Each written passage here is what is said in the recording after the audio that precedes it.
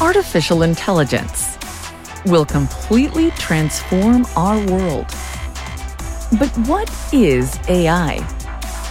Why will it affect you? And how can you and your business survive and thrive through the AI revolution? Welcome to AI and You. Here is your host, author, speaker, and futurist, Peter Scott. All right, everyone, welcome to episode 167, and today it's me talking about our relationship with time and how artificial intelligence is changing that. This is going to be part recreational complaining, part inquiry, maybe even inspiration to some measure. I think this is important because we are not good stewards of our time, by and large, and we use technology to make the same mistakes only faster and at greater scale. And AI is going to do even more of that. Now, I developed this theme in my second TEDx talk for TEDx Bear Creek Park in February of 2020. Yes, that was a date of some significance, may have been one of the very last TEDx recordings made before lockdown. And the title of that talk was How to Save Us from Being Left Behind by AI. One of the messages of that talk was that for nearly all of history, technology has been a tool that was ours to wield. And as we deployed it, it more or less did our bidding on our schedule. But computers took that to a new level. And even before the development of advanced AI, we were already getting behind the curve with respect to technology. We were letting it call the shots. And we used it to create a world where the demands on our time were unhealthy. We used the technology to create instant messaging and then created the expectation that just because the messaging was instant, so was the response of the person on the other end. I've told people who are coming into a service organization where our job is to respond to customers who are sending us emails that the problem isn't that they expect that we have nothing better to do. It's that they think we have nothing else to do. Because the customers can't see us working on other things or taking breaks, going to the bathroom, having lunch, taking vacations, having sick days. Their unconscious assumption is that when they send the email, well, they know that email is delivered more or less instantly these days, so they look at their watch, figure, okay, she must have gotten that message by now. Let's give them some time to read over my message. Okay, that shouldn't take more than about 30 seconds. Let's give them another 30 seconds to think about what that means and start typing a response. Let me know that they're working on it. Okay, a whole minute has gone by and I haven't heard anything back from them yet. I better give them a call and ask, did you get my email? Hands up. Okay, I know I can't see it, but just participate anyway. Hands up if that's an expectation or that reminds you of where you work or have worked. Do you work or live in an environment where you may be interrupted by multiple instant messaging systems of one kind or another, let alone the telephone? We have come a long way from the day when poet Samuel Taylor Coleridge lamented that the remainder of his poem Kubla Khan was lost because there was a knock on the door while he was writing it down. Now, many people say, but we don't have to participate in that world. We can disconnect from it. It is our freedom to do that. But how realistic is that freedom? How many choices of environment do we have that support that mode of interaction? Or do you work somewhere now where the entire working model is that you have access to expertise and answers from anyone else in the organization instantly? If you are asking questions in such an instant chat medium and hoping for or expecting answers more or less instantly, then doesn't that mean that other people have that expectation of answers from you? And so don't you feel obliged to be always available via that same chat mechanism. Now we know this isn't healthy or efficient. University of California at Irvine researchers discovered that it takes 23 minutes to regain focus and momentum on a task after being interrupted. And yet another study shows that workers are interrupted on average 4 to 12 times per hour, which means that we never get back to full velocity. What we might have experienced once is now out of reach. Why have we created such a world? I think a lot of people are living out a fantasy that those studies about the inefficiency and negative effects of multitasking don't apply to them because they're special, they're different, they're superior. I think this line of reasoning is much like arguing that you could drink as much as you want because you don't have a liver. Well, we've largely eliminated the 3-martini lunch. It's time to tackle this expectation about multitasking. It's time to create working environments for information workers where we can be effective and focused. AI could be the solution to that. It could also be the problem. AI is a force multiplier. Giving it to someone can be like handing a toddler a chainsaw. You may have heard me use this metaphor before on the show. They might use it to cut down a tree, but they're more likely to cut off their leg. We need to grow up in how we understand and use AI. And you'll notice I haven't said much about the technology here. That's because the focus of what I'm talking about here isn't the technology. I've said for a long time now that it's not developing better technology that is the issue. The technology will get better more or less by itself. It's building a better person, building a better society, one in which AI is used to solve our problems and not create new ones. In general, if you have a business that makes some mistakes in its operation, AI is not going to fix those mistakes. It will instead enable the organization to make those mistakes faster and at scale. So the adoption of AI in individual workflows could simply make these problems that I've been talking about much, much worse. The individual human is not going to get substantially better at how they process information. We're not going to suddenly get twice as good at getting back on track after an interruption, but AI will get twice as good every 3 months in the case of large language models, indefinitely. And if you think you have problems in being expected to be always available now, what is it going to be like when we have brain-computer interfaces and our connection to the network is literally embedded in our heads? You can't say you didn't have your phone with you. You won't be able to say that you were out of cell range, not when there are networks of low Earth orbiting satellites always around, no matter where you are in the world. You would have to be inside a lead-lined bunker, which may be the future of executive vacations. Maybe I should patent that idea. So how far are we from a future where you're interrupted in the middle of a show or woken up by your boss yelling literally inside your head, "Where is that report I asked for?" Yes, it sounds like science fiction. Would make rather good, if somewhat dystopic, science fiction. But do you want to bet that it can't or won't happen? So how did we get into this mess? We have a broken relationship with time.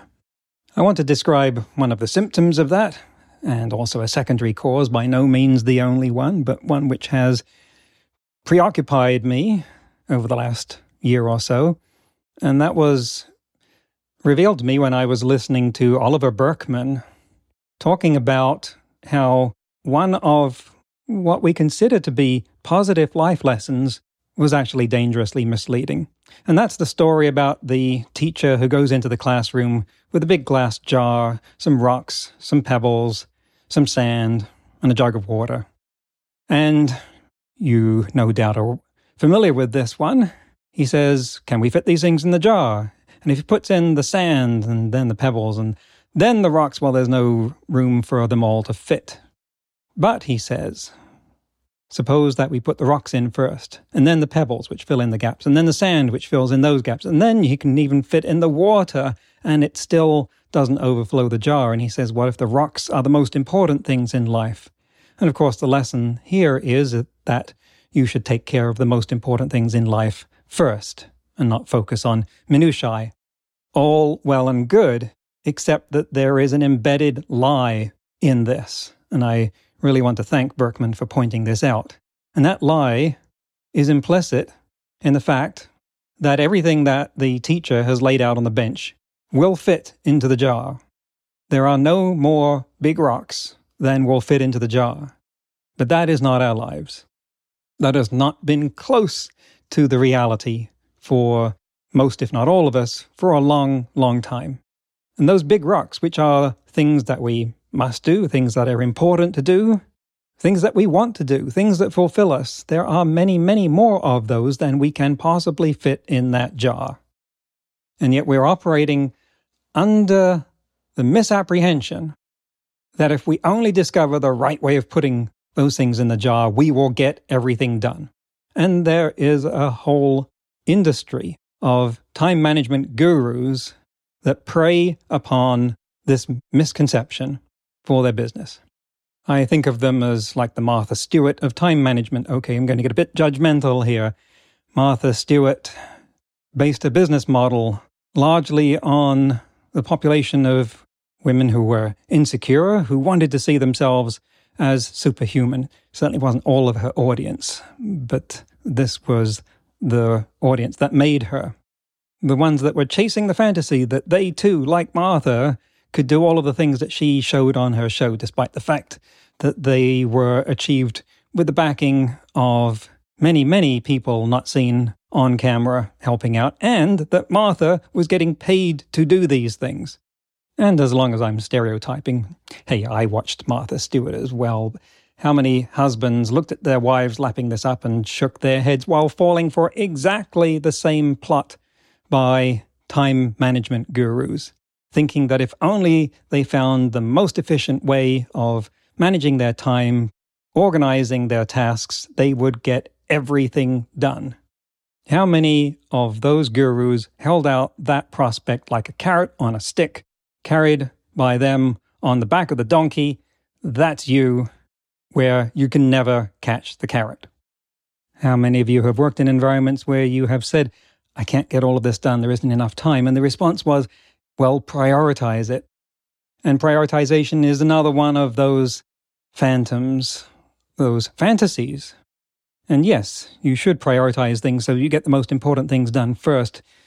But is the expectation that prioritizing those things will somehow result in getting them all done? What would be the response if you said, okay, this means that a certain number of these things will not get done. Let's decide what's not going to get done. And if the response is, but they all have to get done, then you know that the prioritization argument was a fantasy. But we are heading into a future where AI is not going to make this better. Unless we understand ourselves, our psychology, why we have gotten into this mess, AI will make things worse, because that's what we have done with new technology until now. How much further can you be stretched before you break? If you're consuming some of your information via articles on the web, blogs, podcasts even, and other kinds of digital content, well, large language models have just dropped the cost of generating that content by about 99.9%. So we are about to face a tsunami of content that resembles, is indistinguishable from, the quality of content that we have hitherto been used to consuming. But you can't even consume twice as much, let alone 1,000 times as much. So what are you going to do? This is the future that's being created right now, one where we can't assimilate everything that we need to know or want to know, and that we are going to have to collectively and individually face down FOMO, fear of missing out. That's going to be amplified enormously. We have to reinvent our models for accessing and discovering information that we need to know, and we have to reinvent our relationship with time as mediated through technology. AI is going to help create more and more things that we literally cannot understand, that they lie beyond our comprehension. Now, these things have always existed, but more or less by definition, we weren't aware of them. We take it as an article of faith that we can accomplish anything if we organize a tall enough hierarchy to do it. We can go to the moon if we build an organization the size of NASA and organize it into groups that are responsible for the lunar module, the service module, the project management, and so forth. Thousands and thousands of groups managing some decomposition of this. But there's no guarantee that everything we want to know, understand, or do can be accomplished through such a hierarchical breakdown. And it would be surprising if AI didn't greatly increase the number of such things. Now, there's a huge amount of focus at the application level, at the technology level on this problem at the moment. People who are looking at how to create and use applications and AI to manage the information that comes into you, to summarize long papers and other things. And that's all well and good and important, and we need to do it, and we will talk about it on this show.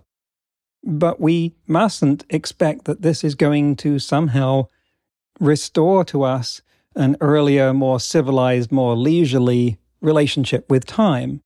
Because without an understanding of our relationship with time, we will simply use it to make the hamster wheel go faster, to run faster, keep trying to catch that carrot that's being held out in front of us on a stick by someone that's on our back. We will never catch that carrot. The trick is not to try and run faster to catch the carrot. The trick is to look up and see who's holding the carrot. I don't have traditional answers to this. I can't tell you, start solving this by getting this app, using this technology, mastering this technique. I've already said that that's not where the answer lies. The best that we can do is to start with personal inquiry and awareness, and then leverage that into organizational inquiry and awareness and transformation. It's not easy, as long as we are living in an environment that's trying to go in the other direction.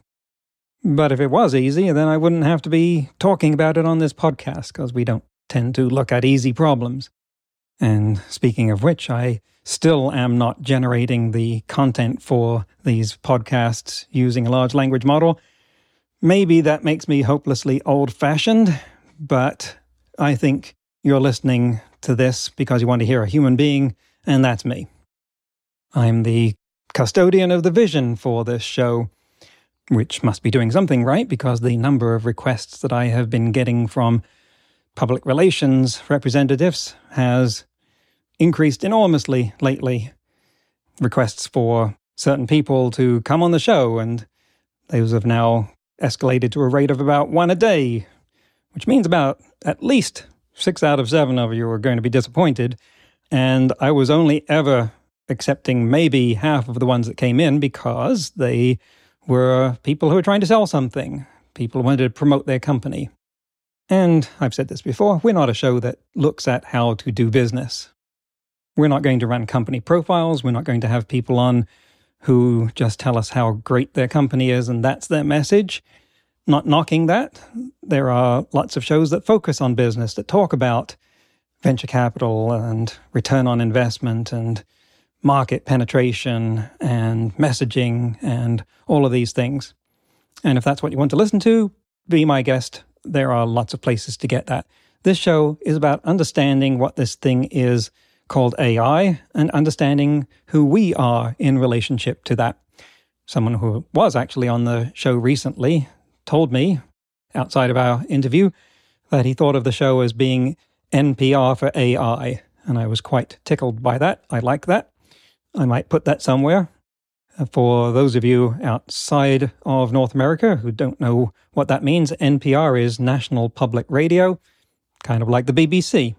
But as you can tell, I am vexed by this whole question of our broken relationship with time and what AI is going to do to that. Now, I, like everyone else, am going to use AI where I can to make what I do more efficient, more effective, to save me time, because I live in a world where that's necessary. And we'll talk about ways of doing that on this show. AI and other technology can, of course, fundamentally change that. One example is that I now use mapping applications, GPS or sat-nav, to go even to places that I have been to many, many, many times before and know perfectly well how to get there, because it then means I don't have to think about that. Sometimes they even come up with a better answer because they know about road closures or other problems that change the usual answer into a different one. And sometimes people say, but aren't you afraid that you will forget how to navigate by yourself? And my answer is, I hope so, because then that would mean that hopefully those neurons were being used for a better purpose, something new. And yes, we are still in transition. We're still in a world where it is sometimes important to know how to navigate yourself. But the need for that is fading, as is the need for many things that we can do with technology fading. And sometimes people say, well, but what if you were stranded on a desert island? Wouldn't you then need to know how to do X? And my answer is, if that's your example, the best you can come up with is being stranded on a desert island, I think we have proven the point. I have managed to successfully go a number of decades without ever being stranded on a desert island. I am willing to take the chance that that is never going to happen to me, and I even bet that it is very unlikely for you, the audience.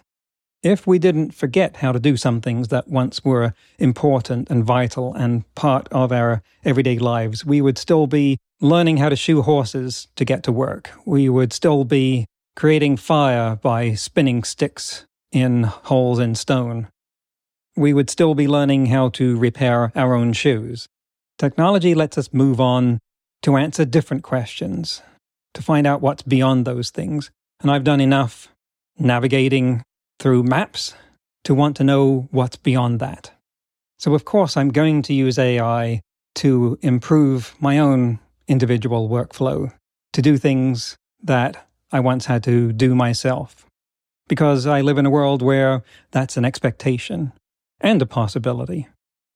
But I also know that this is a world that doesn't understand that it should use that technology to create more downtime, leisure, the opportunity to focus, instead of making the hamster wheel spin faster.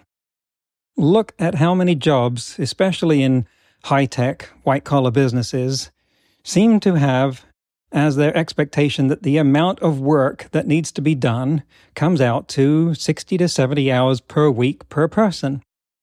What a strange coincidence. The narrative from these companies might be that we have a certain job to do, and you spend as much time on it as is necessary. But how is it that that works out, that we spend that much time on it, that is that much more than it was a generation ago? It's not because the amount of work needing to be done happened to equal that. It's because we accepted, collectively, a greater burden on our time. We changed the standard. We moved the Overton window. And we moved that time commitment from one of, say, 40 hours per week, which is more or less where it was when I entered the workforce, to this 60 to 70 hours a week standard, because we could. Because we said this is how much work we can do, therefore we must. If we were capable of doing 140 hours of work a week, that's where the standard would be. But we have pushed it to the point where we can justify not going any further by saying that it's impossible, that it would cause irreparable and immediate damage to our health. And again, what a world to have created where the only thing that stops us from being expected to work more is the defense that it would put us in the hospital. The Japanese have a word for the consequences of that. It is karoshi. death by overwork. Well, karoshi could become more common outside of Japan if we use AI to increase the expectations on ourselves. So think of this episode as something of a call to arms, a rallying cry, a plea to come together, organize, discuss, inquire, and transform our relationship with time and technology to one where people come first. I do not believe that this is incompatible with doing healthy business. The purpose of high-tech development is to create a better world. What is the point of doing that if it creates a worse world for the people who are doing it? The big high-tech companies are the worst offenders at this. How can you say that you're creating a better world if in the process you require your people to sacrifice their health, their welfare, and their integrity? Who exactly is going to experience better circumstances as a result of what you're doing if your own people don't, and the people of all the other big tech companies and others that are following this model don't? Who is left? It's a fantasy, a house of cards, a carrot on a stick held in front of our face by something on our backs that we haven't looked at. When we use AI, not just to improve how fast we get the job done, but to examine our circumstances, our psychology, and why we created this world, then we will be using it to transform our lives for real improvement. Okay, so that's the end of that rant. I guess I will find out from the listenership figures and other buzz whether that was something that was appreciated or whether I should stick to the usual technology analysis. In today's news, ripped from the headlines about AI, Microsoft has developed a tool called Vol-E, which by no coincidence resembles the DALL-E image generation tool. This one can mimic someone's voice saying anything with just a 3-second recording to train itself on. It is not available to the general public, but obviously this or tools like it will soon be available in some form.